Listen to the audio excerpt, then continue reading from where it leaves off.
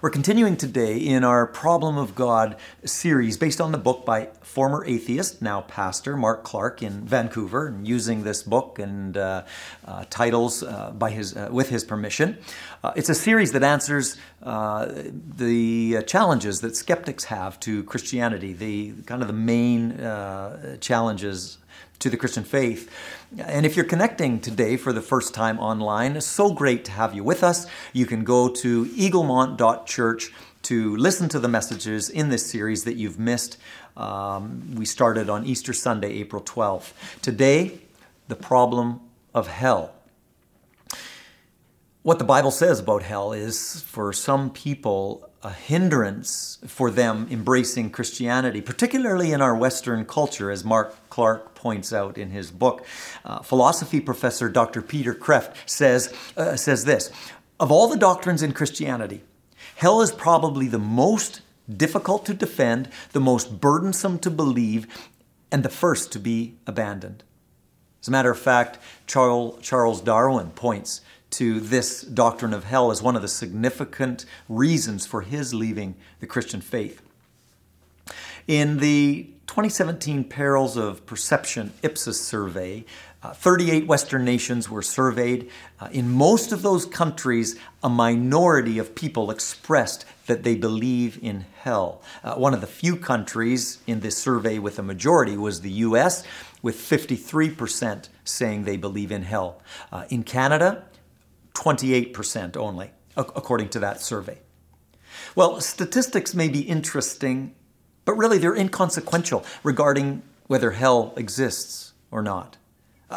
My belief does not determine the existence of or the non-existence of something that God says is an actual place, and in fact goes to great lengths to describe how terrible it is, in hopes that no human being will choose to go there. And you heard me right. Choose to go there. All of us in this life make that choice by virtue of our acceptance and embracing of Jesus Christ or our rejection of Him. And please stay with me through to the end, especially today. This is too serious a topic to hear only part of the message. Another former atheist turned believer, C.S. Lewis, who's been quoted numbers of times in this series, wrote honestly, "There is no doctrine which I would more willingly remove from Christianity than this, if it were in my power. But it has the full support of Scripture and our Lord's words, and it has the support, he says, of reason." Interesting. In other words, it's logical when we consider the existence of hell is logical when we consider the character of God's justice. And we'll talk more about that in a little while. But I have to say, it's not necessarily fun to talk about this subject. But my friends, we love you too much to not tell you what the Bible says about hell. And then from there, we all have to make the decision as to whether or not we're going to believe the Bible about this topic. And a couple of weeks ago, Pastor Joel and Jaden did a tag team message on that very topic, the reliability of the Bible. And if you missed it, again, I encourage you to go to eaglemont.church and listen to that message. But you also need to know that it absolutely breaks God's heart that people would enter an eternity of a complete isolation from Him in a place of suffering called hell. And it should break the heart of every Christ follower as well. And so as we start today, I want to point out something that might surprise you. Jesus spoke much about hell in the New Testament. As a matter of fact, we get most of our understanding about hell and about how terrible it is from the words of Jesus Christ. People often think the God of the Old Testament is different than the God of the New Testament, Jesus. And yes, you heard me right. Jesus is God. And again, I refer to a previous message in this series called The Problem of Jesus back on April 12th. We talked about that a little more. And again, that's there for you to listen to. But some people think that the God of the Old Testament, He's harsh and He's angry. And Jesus in the New Testament is all about love and grace. And of course He is. But listen to Psalm 103, verse 8, as just one example describing the God of the Old Testament. Gracious, slow to anger, abounding in mercy. There's only one God. God in the Old Testament, yes, he hates and judges sin. Jesus in the New Testament also hates sin because of what it does in people's lives. He hates sin and he addresses sin very often and very directly. The difference is that in the New Testament, God's judgment and wrath for sin was put upon Jesus at the cross, which is God's amazing grace shown to us. We need to remember that it's not unloving to warn people about what the Bible says regarding hell. As a matter of fact, it's the most loving thing that we can do. Jesus spoke, as we've said, very much about hell, very directly about the judgment that people will experience in hell. But no one would say that Jesus is not a loving and compassionate person. Listen to a few examples of Jesus' words in the New Testament about hell, referring to those who do evil or who reject his offer of grace. He says, Matthew 13, that they will be cast into the furnace of fire. There will be weeping and gnashing of teeth. Doesn't sound good. In Matthew 25, Jesus' words, they'll go into everlasting punishment. Matthew 8, again, Jesus says that they will be cast into outer darkness, where again he says there will be weeping and gnashing of teeth. Words that depict torment. And in Matthew 25, verse 41, possibly Jesus' most important comment about hell, he's talking about the judgment of eternal fire, but says that eternal fire, that place called hell, was prepared for the devil and his demons. There's an interesting backstory there. Or to that comment, there's an interesting backstory, an important backstory to that comment that Jesus made. The Bible refers often to the devil, Satan. He's not an imaginary figure, and yet he's not what we see depicted so often in a caricature. In the Old Testament book of Isaiah, in chapter 14, we read about an angel that God created in heaven named Lucifer. Isaiah 14, verse 12 says, how you are fallen, speaking of Lucifer, how you are fallen from heaven, O shining star. Well, that's an interesting comment, but that's the literal meaning of the Lucifer's name, shining star. And Lucifer says in verse 14 of Isaiah 14, I will climb, this was his intent and plan, I will climb to the highest heavens and be like the Most High. Very next verse, God speaks and says, no. You will be brought down to the place of the dead, down to its lowest parts. You see, Lucifer was a beautiful creation of God originally, but pride entered his heart, and he was intending to overthrow God. Pretty silly. So God kicked him out of heaven along with a bunch of the angels that took Lucifer's side. So God made this place of torment and sent the devil, sent Lucifer and his angels, now called demons, sent them there. God never, ever intended or wants humans, his human creation, to go there. But that reality, that some will, is the outcome of the free will that God gave human beings when he created them, so that their choice to love and obey him would be genuine and would not be merely a pre-programmed robotic response, like we talked about in the message on May 3rd in this series. It breaks God's heart that people end up in hell because of their refusal to trust him as the forgiver of their sin and the leader of their life. And so Jesus spoke about hell, but always from the perspective of wanting his listeners to embrace his free gift of forgiveness and eternal life and experience rescue from that awful place and rescue from their sin and the eternal consequences of it. In complete separation from their Creator. I want to touch on some common responses to the idea of hell. For time's sake, I'll only touch on 3 of the 4 that Mark Clark talks about in his book. First response: hell is repulsive. And it is. I don't disagree with you. Someone might say, I don't like the idea of hell.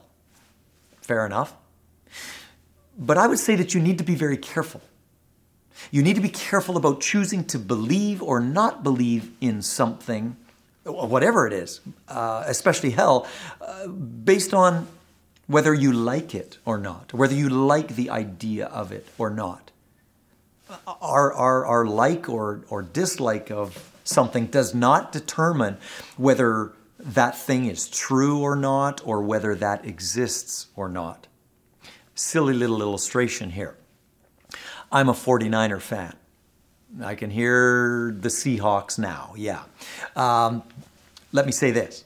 As a 49er fan, I really dislike the Seattle Seahawks. And I would be, if that team did not exist, let's just say my life during football season would be much less stressful.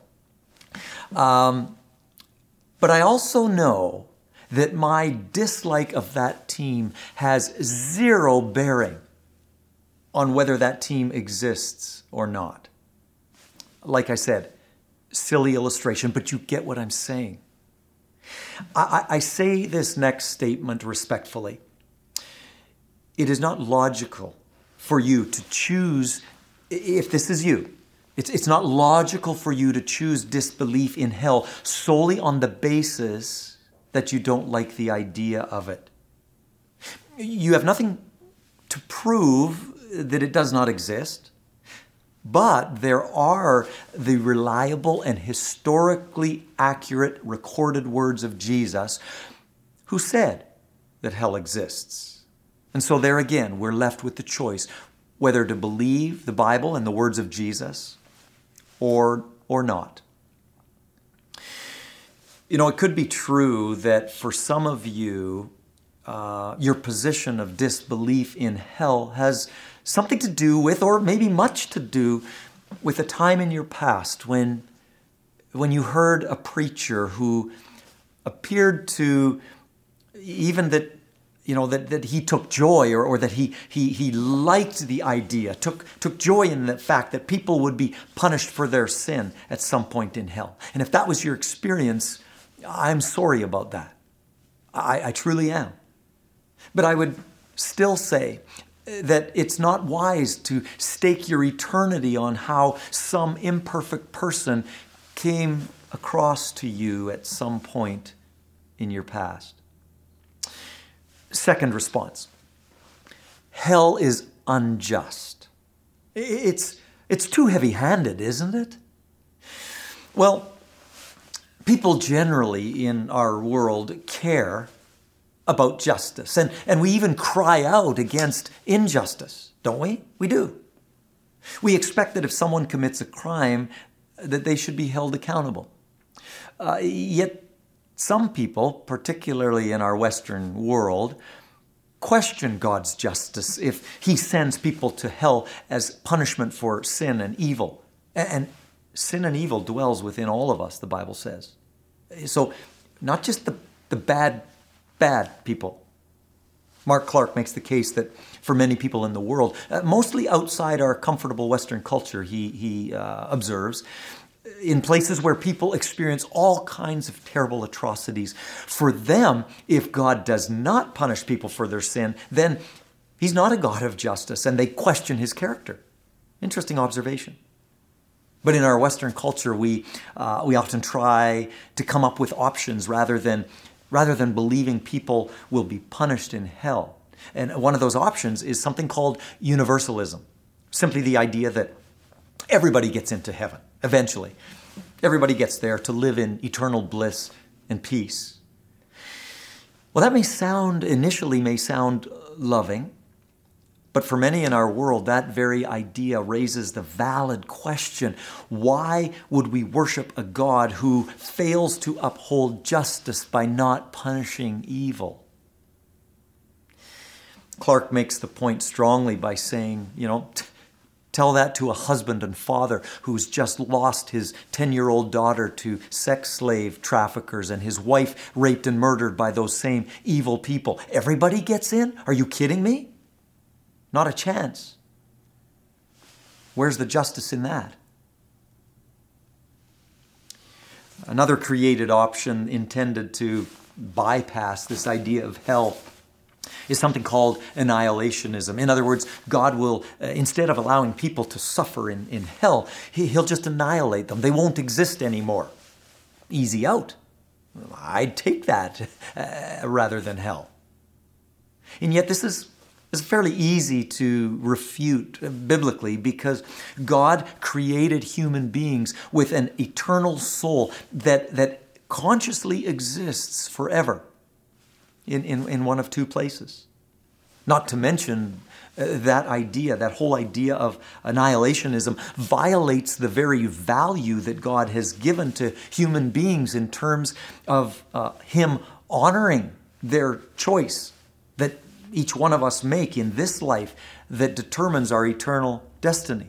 And again, we referred to that earlier, the choice of embracing Christ and His gift of eternal life or rejecting Him and His gift. It's really the blessing or the curse of free will, being free creatures as human beings as God made us. One of our church council leaders, his name's Wouter, he gave me permission to share this. I asked him if I could. He said it this way: hell is a personal choice that God will graciously but regretfully permit us if we choose. He says it is the curse of free will, of which such a choice is one of only two logically derived imperatives. Wouter's smart. Well put. If God is truly just, then there is a hell. Does it make us uncomfortable? Of course. Is it logical? Yes, it is. When you think about God's justice and His character.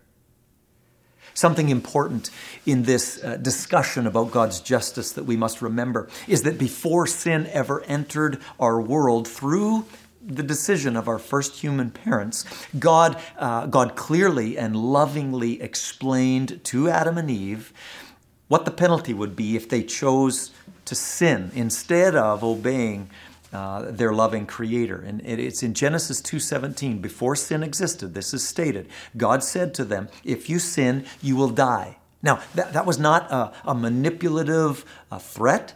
It wasn't an angry statement. It was a loving and factual warning that if Adam and Eve turned away from God's loving direction and instruction, thinking they knew best, their relationship with God, their Creator, would be fractured, would be broken, and death would be the result. And death here literally means separation. It speaks of a relational death and a spiritual death because they weren't connected to God, the source of life, anymore. They chose not to be by virtue of their disobedience to God's loving and wise and fairly simple, I think, instructions. And that spiritual death results in eternal death or eternal separation if there's no restoration of the relationship between us and God. And for us, the restoring of that relationship with God comes again through what Jesus Christ did on the cross and His resurrection from the dead by God's power, if we choose to trust Him and surrender to Him. So, hell is repulsive. Hell is unjust. The third response to the idea of hell that is often heard is, isn't hell overkill? I mean, here, the struggle with hell being an eternal punishment for someone who lived and sinned for a much briefer period of time, 70 or 80 years. And yet, think about it from the standpoint of the court of law. A sentence in the court of law is not meted out based on how long it took the person to commit the crime, but rather on the weightiness of the offense. And that's what we don't, as human beings, completely understand, nor I don't think we can fully. Here's where our lack of understanding comes in regarding two areas, two things. First of all, how holy and perfect God is and what his standard is. God's holiness and his perfect moral character. And secondly, we don't fully understand how heinous our sin is from the perspective of a holy God. Pastor Greg Gilbert, who's a part of the Gospel Coalition, writes, "The doctrine and reality of hell actually helps us to understand just how great God really is and how sinfully wretched we really are." Strong word, but accurate. How great God is and how sinfully wretched we really are, and how amazing it is that God would show us grace at all. So true. If we truly grasped the holiness, the perfect character of God, and also how terrible our sin is, we would move forward in our understanding of this biblical idea of hell. Also, regarding this hell is overkill response, Clark points out that we're mistaken if we think that when people end up in hell that they suddenly stop sinning. One of our PAOC global workers that Eaglemont Family helps to support, Stefan Schosch, he's done a lot of research on this topic and gave me a good amount of it. And he, again, gave me permission to share this. He writes and says this: "People don't go to hell and then never sin forever and just get punished forever. They go to hell and keep on sinning forever." Maybe you've never thought of that before, but it totally makes sense. We don't see in the Bible any indication that once people are in hell that they cease their sinful thinking or behavior or heart posture of sin or rebellion. And so in light of this, hell isn't overkill. Not to mention that if hell is not eternal, then neither is heaven. Jesus spoke about this, and he made the differentiation between the two. Matthew 25:46, Jesus spoke about those who rejected his offer of grace and said they go away to everlasting punishment, and that his followers who have trusted in his grace and received his forgiveness enter into eternal life, both eternal. Everlasting. You see, God's judgment always upholds the concepts of love and justice. And those two things are not mutually exclusive. Two final thoughts before we land this plane. And I recognize there's a lot that I am not touching on in this message. I'd encourage you to go online and purchase the Problem of God book by Mark Clark. Or you can email me at marlow@eaglemontchurch.ca, and I'll send you a couple of our articles that I used as a resource as well in this message. But two further points, very briefly. First, if you didn't pick up on it already, hell is horrific. It really is. The words of the New Testament that describe what hell is like, and again, most of those come from Jesus, and we've highlighted some of those. Hell is an existence of hopelessness and complete isolation. Hell is not where the party continues. It is not. There will sadly be many there, but the biblical reality is that they will all be completely alone in the spiritual and emotional pain of being so aware that for eternity they are completely separated from the God who created them and who wanted to be, for them, the giver of all good things. But they didn't open their heart to receive. Hell is horrific. And secondly, hell, we've said this already, but hell is a choice. It really is. 100 years ago, English philosopher and theologian G.K. Chesterton said, "Hell is God's great compliment to the reality of human freedom and the dignity of human choice." C.S. Lewis, in his book, The Great Divorce, says it well. There are only two kinds of people. Listen to this. This is really good. helpful, I think. There are only two kinds of people. Those who in this life say to God, "Thy will be done." And those to whom God in the end will say, "Thy will be done." Lewis continues, "All those who are in hell chose it. They enjoy the horrible freedom which they have demanded." Well put. But my friends, there's good news. That's what the word gospel means, actually. There's good news. The Apostle Paul, the guy who wrote about half of the New Testament, he wrote a little letter to the church in a city called Thessalonica. And apostle just means, that was his title. It means sent one. And he was sent after meeting Jesus Christ himself personally. He was sent with good news. And he wrote about it often in the New Testament, this good news of grace and forgiveness and reconnection with God, our Creator, by God's grace and not having to depend on my effort for that. Paul wrote a lot about that. And here's what he says in 1 Thessalonians 1, verse 10. About Jesus. He's referring to Jesus as the one who has, here it is, rescued us from the terrors of the coming judgment. Powerful, poignant words. Rescued us. Who's he referring to? Christ followers. Those who have chosen to follow and trust in Jesus. You see, Jesus was driven by his love for you. Jesus was driven to the cross by his love for you and his desire to have you with him for all eternity.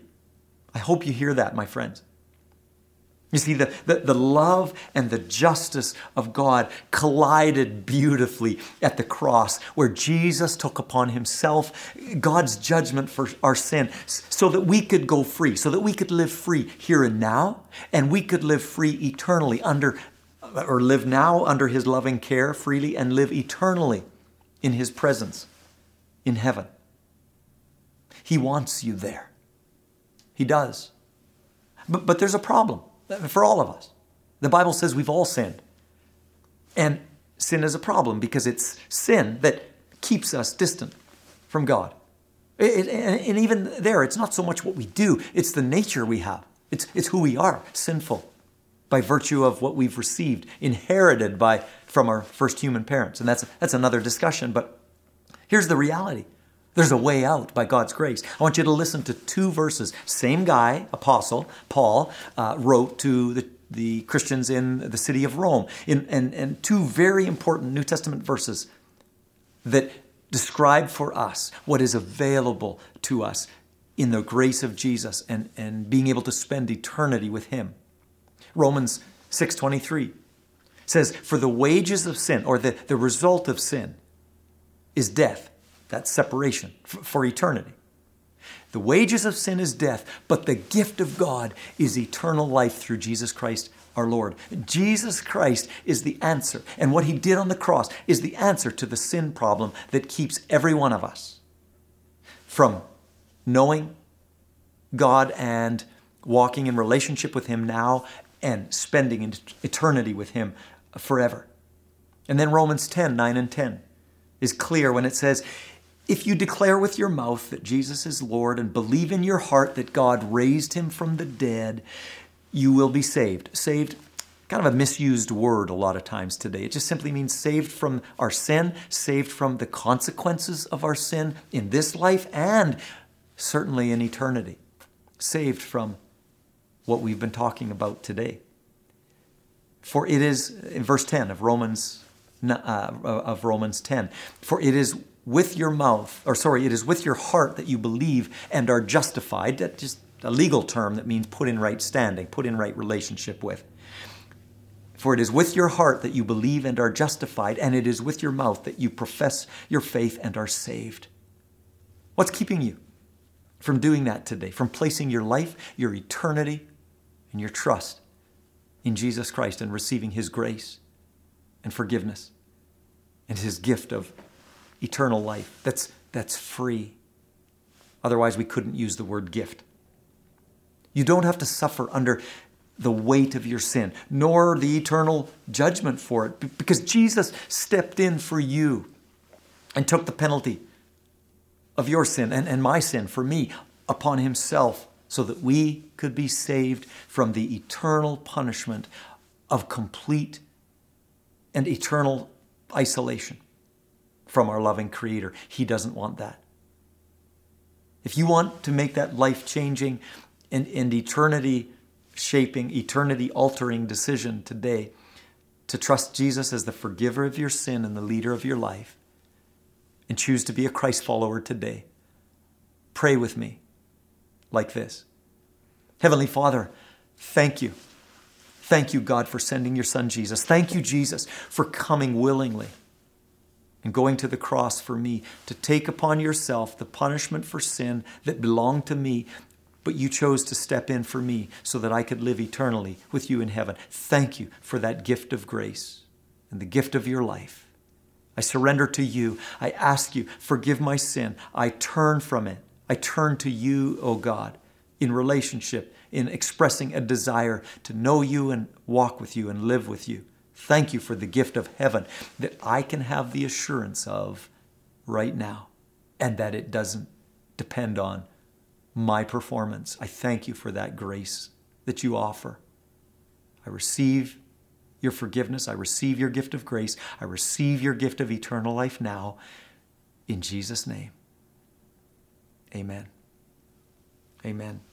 If you prayed that prayer and chose to trust Jesus, I would love to hear that. I would love to hear about that. And you can let me know by texting Jesus to the number on the screen. We just want to help. Thank you for trusting us with your contact information. We just want to get some resources into your hands that will help you establish and deepen your new relationship with Jesus Christ. Also, for anyone watching right now, if you want prayer for any reason about anything, please text the word prayer to the number you see below, and someone from our prayer team will be more than happy to touch base with you and pray with you over the phone at any time. So God bless you. Have a great week, and join us next week online, live streaming again, 10 to 10. Take care. Bye-bye.